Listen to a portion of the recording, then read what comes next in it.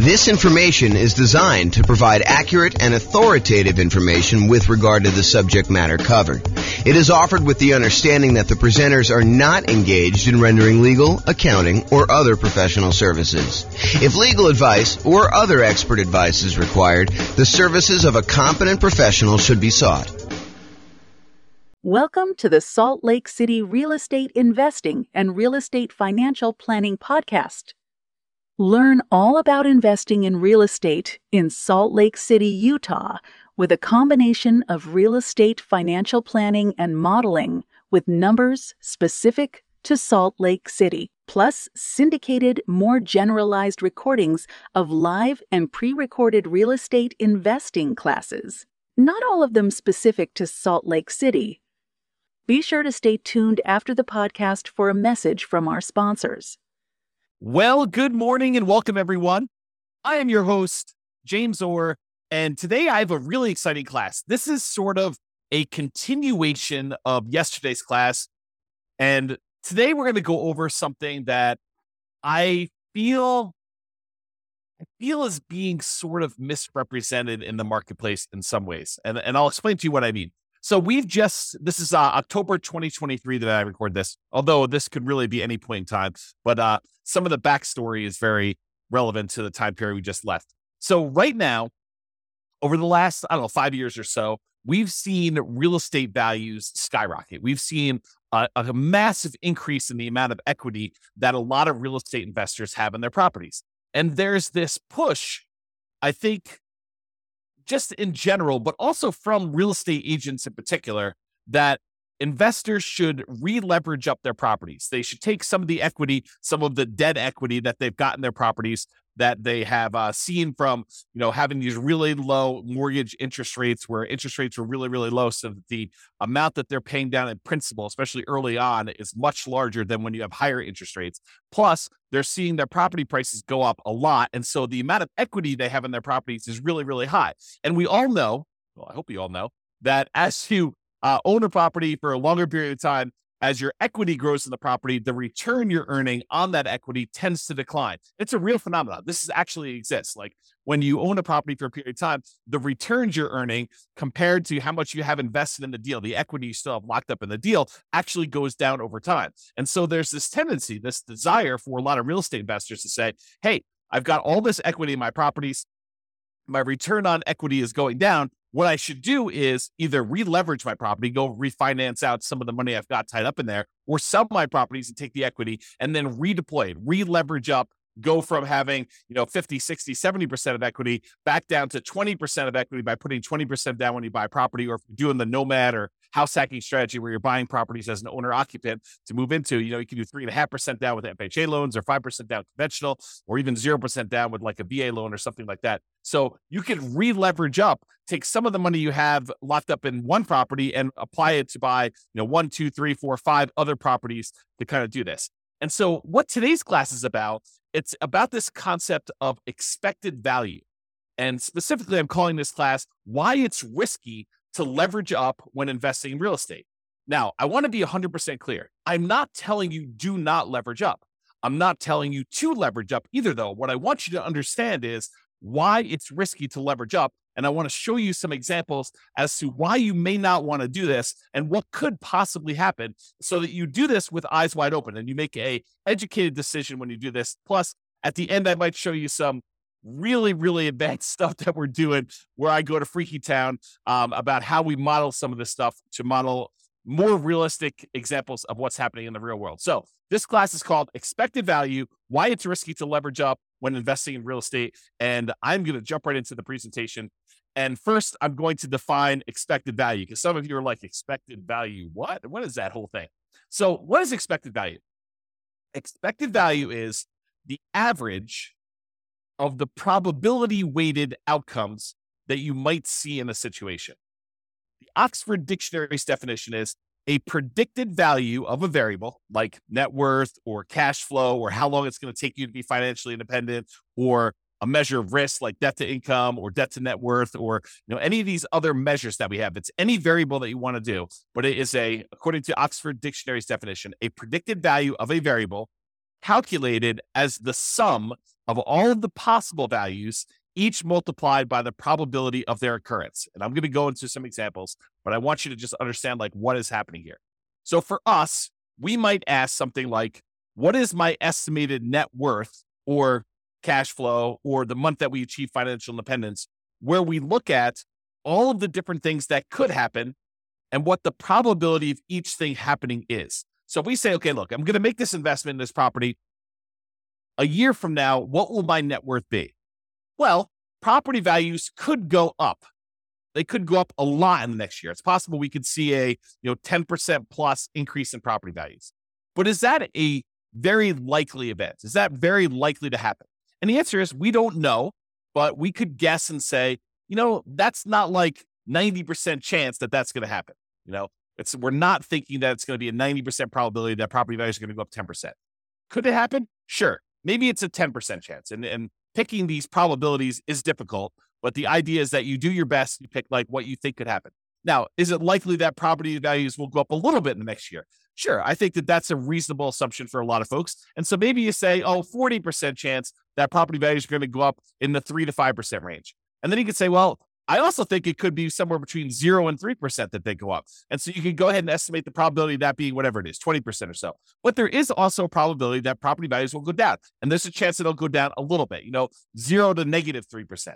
And then you could say that's about whatever it is, 20%. And then you could say there is also a chance that we will see a pretty significant decline in property values. Maybe that's a, 5 or 10% chance where it goes between -3 and -5, or -3 and -6, or -3 and -10, or whatever you decide your numbers are and what the probability is. Then the idea is you could use all of those estimates you came up with.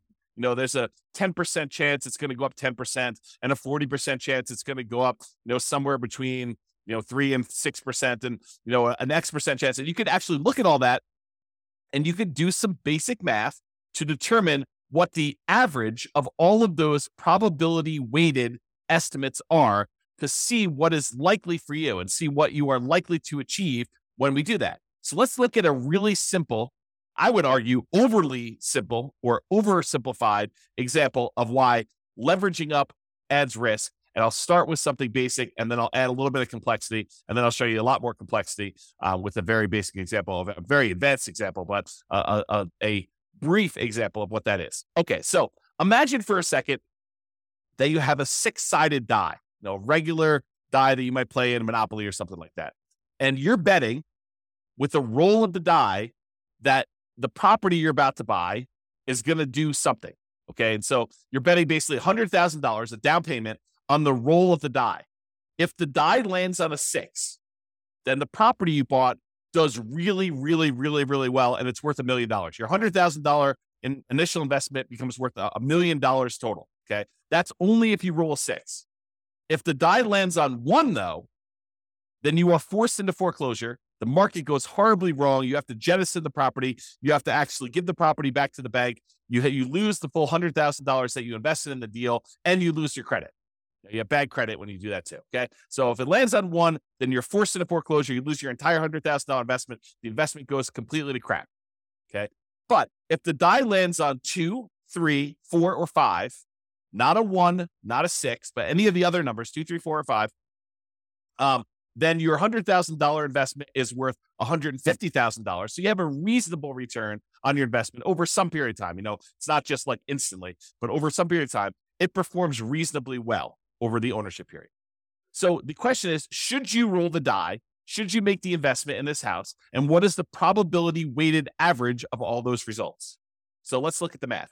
And I created this brand new spreadsheet, which I will give to you as a download. I didn't set up a link for it, so I'll have to put a link in the show notes or something like that for you to get it. But it is a expected value, a risk and reward calculator, and it doesn't actually have to be for real estate investing, although this is a really good tool for you to estimate, a really basic tool for you to estimate what is going on with your real estate stuff. So what we did is we just put into this spreadsheet what the different results were, what the value of those things would be after those results happen, and what the probability of that happening are. And then we do some calculations, and I show you what the expected value is. So I'll walk you through it. So this is just the numbered examples of them. So you can put in as many as you want, up to 12.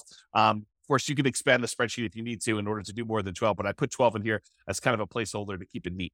So number 1, property does really, really well. You roll a 6 on the die, And that in that case, you make $1 million. And the probability of that happening is 1 out of 6, or about 16.7%. And so the weighted average of that, when we do the math, is $166,667. You don't need to worry about the weighted average number, but just realize it's doing a calculation for you there. You do need to put in the value, and you do need to calculate the probability for this. So you can just put in whatever you estimate it to be. In this case, it's a die. It's 1 out of 6. So when the property does okay, you roll a 2, 3, 4, or 5 on the die, then the value becomes $150,000. So your $100,000 becomes worth $150,000 in that case. And the probability of that happening is 4 chances out of 6, or about 66.7% chance of it happening. And then the property goes horrifically bad, horribly wrong when you roll a 1 on the die, and your $100,000 investment becomes worth 0 in that case. So the value is 0 here. And that happens 1 time out of 6. And in those cases, we do some math on that, and we determine that the expected value of you placing a $100,000 bet on a roll of the die, in other words, putting $100,000 down payment, buying an investment property where these are the only 3 options, although they're not weighted equally, then that probability, the expected value, the probability weighted value of this particular bet you're making is $266,666.67. So in this case, if you could run this, if you had 1 million parallel lives to run, then on average, you would earn $666,67. Wow, it's a mouthful. On average of all those. Now, here's what's crazy about this is there are times if you roll the 6 on the die when you do really, really well, you make $1 million, you look like a stud, and you start telling people about all the different special skills you have of rolling a die and how amazing you are at rolling a 6. And yeah, I did that. My $100,000 investment now became $1 million, and you look like a superstar. But really, it was a roll of the die to a great extent. Now, you chose to roll the die. You chose to put the $100,000 in. And this is a parallel to like investing in real life. Like some of the things are out of our control. We don't know how the general economy will do. We can kind of make some predictions about that. But historically, we're really bad about making predictions about how things like this occur. Okay. So you go in there and one roll of die, you make $1 million. But there's a lot of times when you just do okay. You put $100,000 in over a period of time, several years or whatever, your $100,000 is worth $150,000. And that's the majority of the time. But what if in one of your lives, your $100,000 investment was the time when everything went to crap and it went to 0? You don't feel so good about that. And unless you have another $100,000 sitting right behind you where you can take that and redeploy it and make another investment right afterward in order to do this, the chance of you having that another $100,000 is relatively low for most people. So the trick is when you're looking at these things, you need to not only look at the probability and the expected value of how this might do overall, but you need to look at how much of a variance there is.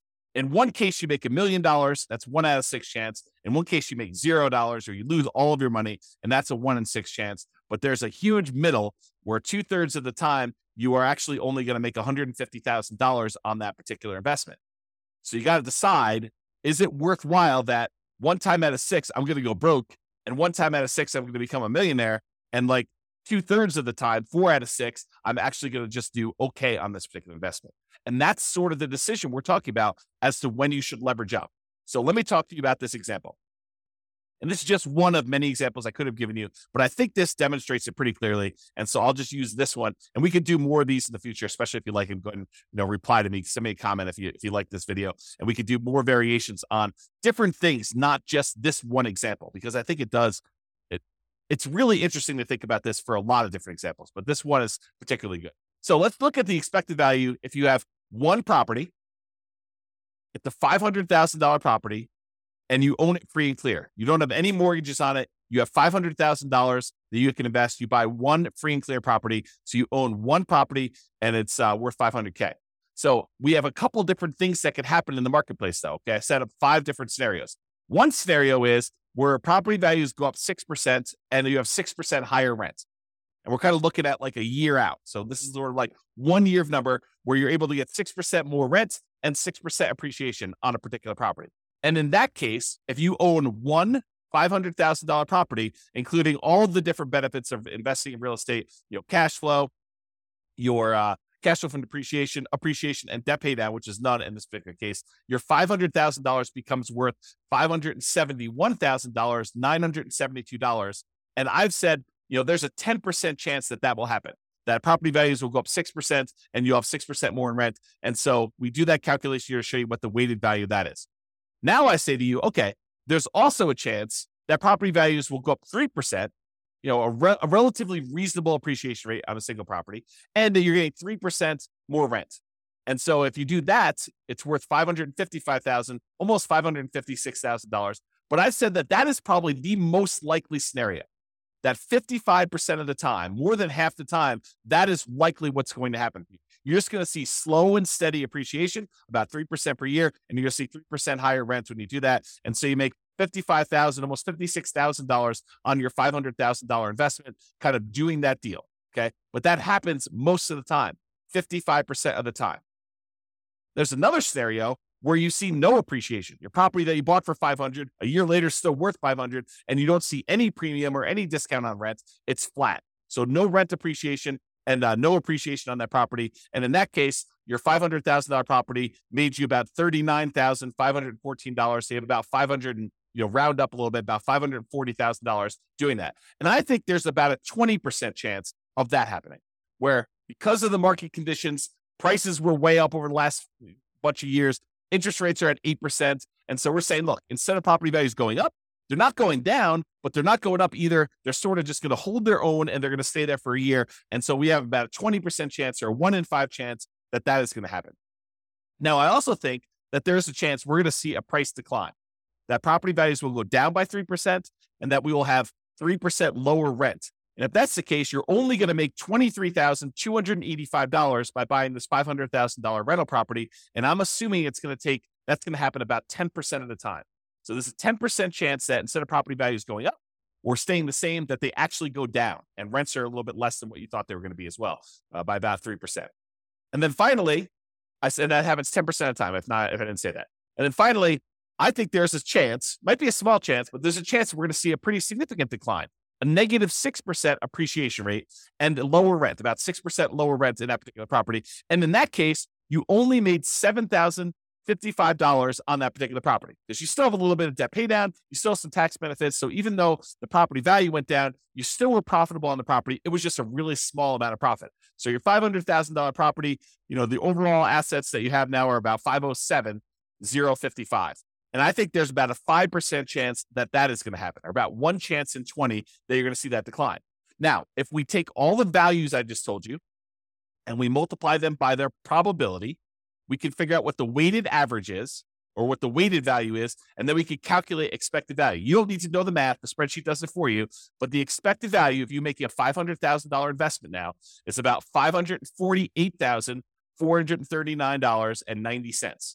So when you look at this, you're like, okay, that's great. I make a $500,000 investment, even with taking into account that the market could go down, I'm still going to make about $548,439 if I had an infinite number of lifetimes to run this in parallel, and the infinite number of universes where this could possibly happen. This is what my result is. And when you look at this, you think to yourself, okay, if things went really, really well, I would love to take my $500,000 investment and make it $571 in about a year.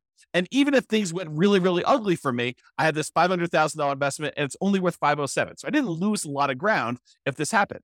Now, let's take this same property, but let's buy 5 identical ones, put 20% down instead. This is the idea of releveraging up, right? You have a bunch of equity in your property, in this case, 100% of equity. And instead of buying this one property and having a ton of equity in it and having to be really resilient to price declines and really resilient to rent declines, what we're going to say is, look, we're going to take this same $500,000 and I'm going to put $100,000 down on 1, $100,000 down on 2, 100 on 3, 100 on 4, 100 on 5. So now I got 5 leverage properties. They're not going to cash flow nearly as well. In fact, they're going to cash flow about $100 a month at like the rent appreciation being 0. We're going to say it's about, $100 a month in positive cash flow when you're buying these properties, so 20% down in this particular example. But we're going to look at what happens in all of these 5 different scenarios where you have 6% appreciation, 3%, no appreciation, -3, and -6, all with the same probabilities. So we're going to see how this differs. And that's what this shows you. So the one where you have 6% appreciation, 6% higher rents, the values, because you're leveraged, because you've got 5 properties now, that $500,000 investment is now worth $700,465. You basically had like almost a 40% return, $200,000 return on a $500,000 investment. You're crushing it. And so if that 10% chance of this happens, you're looking great. It's amazing for you. The one where you have a 3% appreciation rate and 3% higher rents, you have $619,000. So you made about $120,000 approximately on that investment because things went in your favor and you re-leveraged up and things look awesome. And remember, that's the largest probability one. There's a 55% chance that we think that property values are going to go up about 3% and that rents are going to go up about 3%. And so we're thinking that that's what's likely going to happen. There's a 55% chance that that's going to happen there and that you'll do pretty well because you made about $119,000, a little bit more than $119,000 doing that. In the case where property values don't go up at all and that rent doesn't go up at all, you still make about $38,170 on this particular deal. You go from $500 to about $538,170. And we think that's going to happen about 20% of the time. But here's where it gets tricky. If you have negative 3% appreciation and you have 3% lower rent, you actually end up losing money. The $500,000 you had invested now is only worth $457,000. So you've lost, what is that, $43,000 because the property values went down 3% and you have 3% lower rents. This is the downside of leveraging up. This is the ugly side of that happening. And even though we're only saying that it happens 10% of the time, how would you like your 10%, the one lifetime you're living, because you can't average this out. You can't do this unlimited times in parallel. You have one life. And what if your one life means that you're at that negative 3% and you've got that lower rent? And so there's a risk that you actually could go from your $500,000 to being worth less than that $500,000. You could be negative. And yes, I do understand that, you give this enough time, it may recover and all that other stuff. I totally understand that. And I agree. The longer you hold real estate, the less risky it tends to be because over a very long period of time, real estate tends to appreciate about that slow and steady 3% per year. Rents tend to go up about the same as inflation, about 3% per year. And that you end up paying down the loan over time and that gets better. So I do get that the longer you hold this, the less risk you have, but I want you to understand where this extra risk comes from and how it actually plays out when you look at this expected value concept. The final one, negative 6% appreciation and 6% lower rent, and that $500,000 that you had invested is now only worth $375,000. So you lost about $124,000 and change by having the property values go down, where before, the worst case scenario had you gain $7,000 because you only owned one property and it was free and clear. Now, if property values dip a little bit, you're down $120,000. Now you're starting to grow from there. And even though that only happens 5% of the time, it is calculated in here. So even though our expected value is higher, before it was $548,000, now it's $582,000 because you're leveraged and it's more likely, we believe, it's more likely probabilistically that the property value is going to increase, that rents are going to increase, and that's likely the future. You also have situations where it's less. So it was $548,000, now it's $582,803. So your expected value has increased. The chance of things going in your favor are still in your favor. I mean, the expected value kind of gives you an idea of probabilistic weighted outcomes that you might expect to have based on how likely they are to happen. But how would you like to be the one where you lose $125,000 or you lose $43,000? Those are ugly. And those could happen 10% of the time and 5% of the time for combined of 15% between the two of them. So while there's a really good chance this could work out great for you if you leverage up, the danger is there are some situations where it does not work out well for you at all. And you can end up losing money on this. So that's sort of the idea as to why you might want to think twice about leveraging up or the risks associated with leveraging up in real estate. So I just have some notes in here. Let me make sure I cover these. So when you increase leverage, there's a chance that with a reasonable drop in price or rent, you end up losing part of your initial investment. So if we go from that one free and clear property to 20% down, fully leveraged property, leveraged investment properties, there is a chance that you lose money if the property values decline a little bit. So think about that before you take all this money and re-leverage up. There's also a chance you do a lot better than you would without re-leveraging up. So the upside is greater, but there also is a dark side, a downside to this happening, which I want you to be aware of. And again, like I said at the beginning, I'm not telling you to leverage up. And I'm not telling you not to leverage up. I just want you to understand what the pros and cons are and what the risks are associated with this and why it does add risk for you to decide to leverage up on your properties. Okay. So estimating probabilities. What can be difficult is correctly, reasonably estimating probabilities, especially when you're a newer real estate investor and you don't know what is normal. I spend a lot of time talking to you about like the assumptions we use when we're doing deal analysis and things like that. And it's based on long-term history. I mean, there's a tendency in a market very close to where I live for people to use 6% appreciation on properties when they're doing their deal analysis. And some people come to me, they're like, James, so-and-so uses 6% when they do their deal analysis. And it's based on, the fact that that particular city has seen, 6% appreciation, depending on how they calculate it, it could be that, over the last, whatever, X number of years. As I say, why are you using 3%? Because I'm conservative. That's why. Because my number is based on the overall nationwide average over, I forget the exact number, but it's like 80 plus years or 100 years. I forget the exact number on that. But it's over a very long period of time. I'm using the Case-Shiller number to show what the appreciation rate is over a very long period of time. It's 3%. Okay. And the inflation rate is about 3.1. And so inflation and appreciation are about the same. Okay. So property values tended to keep pace with inflation. It's one of the arguments some people use as to why you shouldn't invest in real estate. Real estate just barely keeps pace with inflation. Why would you go and invest in that? Because it keeps pace with inflation and we can leverage it.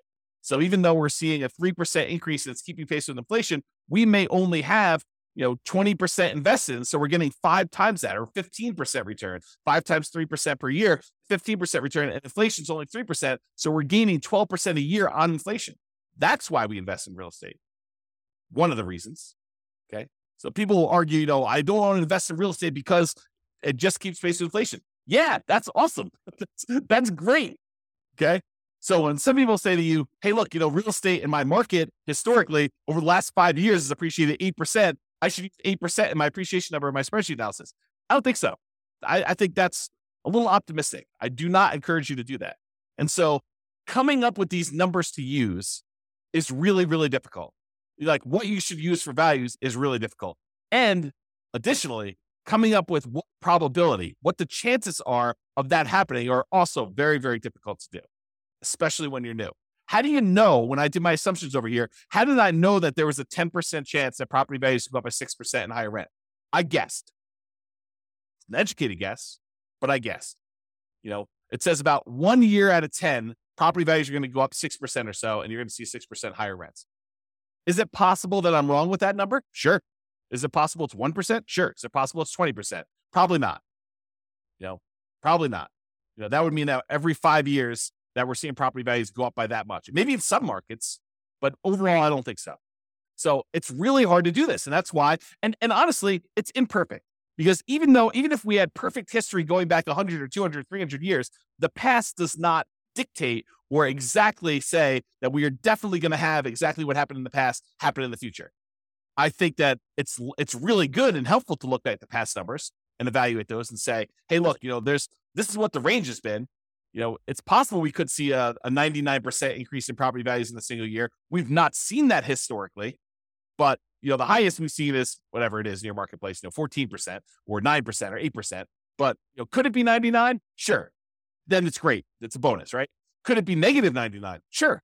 Is it unlikely? Yeah. I mean, the biggest decline we've seen is whatever. You go look at your history and you find out what that is. And you figure out how frequently that happens.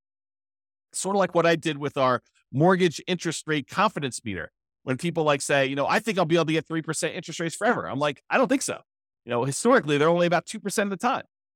Looking at back data as to what mortgage interest rates were, we only saw, 3% mortgage interest rate about 2% of the time. So for you to think that you're going to be able to get 3% in the future for the next 10, 15, 20 years while you're acquiring properties, it's silly. I mean, I think that's an unrealistic expectation. Okay. So when you're looking at these things, it's really hard to estimate these probabilities, but I think you do the best you can and you update it over time. You're like, look, I really think that this is unlikely, or I think that this is more likely. And we have this recency bias where we think that what has happened recently is more likely to happen in the future. And I think there's a little bit of truth to that. It's easier to go to 4.5% interest rates when we're at 5, and they've been between 4 and 5 for the last 5 years. But does that say that we can't do 18? No, we've seen 18% interest rates. Okay.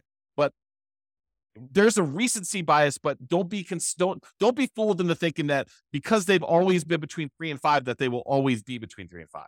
That is not the case. Okay. Now, this is not a perfect solution, but one imperfect alternative is to estimate a reasonable range of what appreciation might be, rent appreciation might be, mortgage interest rates might be, stock market rates of return might be, inflation, and estimate like what they might do, and then apply all those things combined. So imagine modeling your portfolio, and you say, look, okay, I've got whatever it is, $50,000 now, and I plan on buying a property as soon as I can save up a down payment. Then I plan on buying another one. I'll continue saving at this current rate plus whatever I'm making from the property, and I'll save up and I'll buy another property after that, and I'll buy another property after that as soon as I save up down payment, and I'll buy properties as quickly as I can until I get to 10. Then when I get to 10, I will hold on to them until the property values increase enough and I pay down the loans enough where I could sell off a certain number of them, pay off the remaining properties that I have, and actually live on the cash flow, have the cash flow for the properties that are paid off be enough to support me as being financially independent at some point in the future. That's my plan. My plan is to acquire, maybe I'm doing Nomad. I'm put 5% down in order to do these. I'm going to do a number of Nomads that I can get. I'll get to 10. And then I do that. And you say to yourself, okay, how do I estimate the probabilities of all this, James? Like, how do I think about this? Well, I think you take each part. You say, okay, appreciation. Well, appreciation historically has been around 3, but there have been some years when we've seen, 6, 7, 8, 9, 10%. And there's some years where we've seen negative 1, 2, 3, 4, 5%. So you kind of do this distribution and say, okay, appreciation is probably about 3% on average, but sometimes it can be much higher. Sometimes it can be much less. Same thing with rent appreciation. Could be higher than 3, could be less than 3, but it's usually right around that 3% range over a long-term, period of time. Mortgage interest rates, we'll use what we have today, but, interest rates can go up, quarter point, eighth of a point each month. And so we'll kind of use that. We'll have it snake around. Sometimes it can go up a lot in a row. Sometimes it'll go down. It's never going to go below, the lowest we've ever seen it is, 2.2%, 2.25%, 2.5%, something like that. So we'll never let it go below that, but we'll kind of set this range of what interest rates can do, and we'll have those be random. Stock market, similar idea. We'll say, look, the average has been around 8%. There's sometimes we've seen 27% a year. Sometimes we've seen negative 27% a year. And so we'll go ahead and do these ranges, but most of the time it's going to be right around that 7, 8, 9%, somewhere in there. And then we might say the same thing with inflation. Inflation could be around 3. Sometimes we see it kind of go up to 4, 5, 6, 7, 8 recently.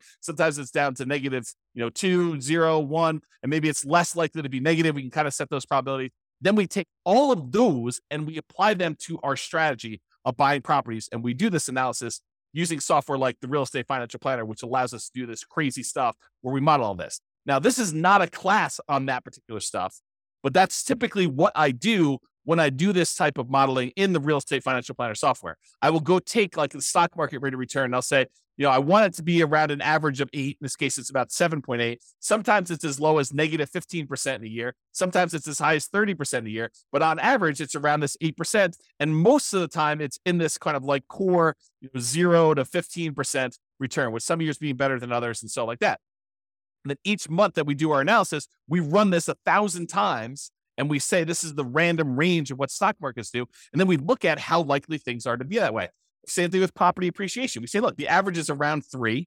So it's right around here. Sometimes it's as low as negative 6 in a year. Sometimes it's as high as positive 12. And we can look at these numbers where it's mostly in this 0 to 6% range. That happens most of the time. But sometimes we have these outliers. And we can use this to analyze each individual property separately, or all properties as a whole, where they all go up together or they all go independently. Because sometimes some markets do better than others. And if you've got to spread out, some neighborhoods do better than others. Whatever you want to do, we can do all that. And then we get these results like this, where we can show you the range of values. This is that variance. Remember before on this spreadsheet, I showed you could be as good as, 507. Could be as good as 571,000, but it could be as bad as 507.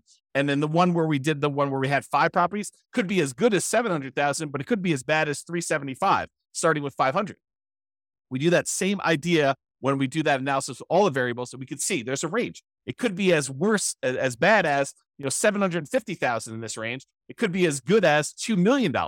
The expected value of it is around 1.2. And I showed you the 25th and the 75th percentile. It shows you that about 25% of the time it's going to be around $1 million, and about 75% of the time it's going to be less than 1.4 or whatever that is. And so we can see this range of values and how the entire investment portfolio will do in terms of net worth, and cash flow and time to financial independence and all that stuff. And then what we really can do is we could say, look, I'm comparing two strategies. I want to know what's going to be riskier for me, what's going to have the widest range of variance, what's going to be the one where I am most likely to succeed, but also it gives me a good chance of achieving my goals. And we can compare the two. So for example, in one case here, I'm buying 20% down rentals. In the other case, I'm buying 5% down Nomad rentals. And you can see the Nomad one gives you a lot more upside, a lot higher expected value. That's this dotted line here. Your expected value doing Nomad is like 2.2 versus an expected value of, let's see, whatever this is, about 1.2 if you do 20% down rentals. And the downside is not as bad. I mean, look, the difference between the worst case scenario, your like worst run putting 20% down, is about the same as your worst run when you do the Nomad strategy. But the Nomad strategy, the best run for 20% down is about 2 million. The best run for the Nomad strategy is about 4.5 million. And that's what we want to look at. We want to look at how these risks compare and see what the range of the outcomes might be when we're looking at this, because we could have a much higher expected value and a much higher upside without that much more or no more downside when we look at it. And by comparing these different strategies and doing different things, we can compare things like 5% down Nomad versus 5% down Nomad where we pay off properties first, or 5% down Nomad where we actually sell off part of our properties and pay those off in full. And we can look at these different things and see how they vary. And you could do that with things like net worth or cash flow. And this is one just showing you how long it takes you to be financially independent. And this is the 20% down one. It shows you that the expected value, the like number that is likely to happen, is about 30 years in this particular case with all these assumptions. And this is based on Norm and Norma, if you remember that from a previous podcast episode. But basically, it shows you it takes about 30 years for them to do this, but it could happen as early as 200 months, which whatever that is, a little less than 20 years, probably like 18 years or so, if I had to guess. And then it could happen as late as way past 40 years. It's kind of like the worst case scenario. So you can see the variance in those. And I looked at the 25th percentile. That happens at about 300 months, and the 75th percentile happens a little over, 420 months or whatever that is. And you can see these ranges of when these things happen. And you can also compare these to see which one gets you to financial independence faster, which is what we covered yesterday. It's like all the different ways we could do, all the different things we could do, all the different ways that we can actually make financial independence happen quicker for us. But that's not the whole story, right? We just showed you that sometimes you can actually have it happen faster. But if you look at it, it's happening faster at the expense of increasing our risk of having some type of catastrophic or significant failure. And I want you to understand that nuance, and we'll go into a lot more detail and we'll do a lot more classes on this, but this is the basic idea, and I hope you get the basics of it. All right. So in conclusion, focusing on improving your returns, an example, leveraging up, is just part of the story. You should also consider risk and probability. You have one life to live. It's not like you can do an unlimited number of these lifetimes and see the average yourself. You're just doing one path, and your path could be the most amazing path or could be the crappiest, worst path. In most cases, probabilistically, it's going to be somewhere in the middle, right? Because that's just how it is. You can't try an unlimited number of times. You can only try one time. And even if you have money behind you, you can only try one time, and then you got to see what the results are. Then you got to take the money you had kind of set aside and try again. But I mean, if you want to try this, if your chance of success is really, really large, but it only happens very rarely, you don't want to keep doing that because you may run out of time. You may only have like 100 years plus or minus to live. So if it takes you 10 years to kind of see these results to do that, you can't try 100 times. So you want to increase the probability of your success and eliminate or decrease the number of times you have bad, devastating, gets you out of the game sort of outcomes when you do that. So you should consider probability of success and the variance you might expect to see in your results when you do this. All right, that's all I got for you. I hope you enjoyed this class. This has been James Orr. Have a great day, everybody. Bye-bye for now. With home prices up, mortgage interest rates up, and rents up, but not quite enough to counteract the higher prices and interest rates. Cash flow on rental properties in Salt Lake City is harder than ever. Book a call with the Real Estate Financial Planner to apply our proprietary 88 strategies to improve cash flow on your rentals. See the show notes for a link to schedule your call and improve your cash flow today. If you're a real estate agent, lender, or professional in Salt Lake City that wants to help our real estate investor listeners, consider reaching out to learn about collaboration opportunities with this podcast. We'd love to add more value to our listeners by having you assist our investors buy, sell, and finance their real estate investments. See the show notes to schedule a call to discuss collaboration opportunities.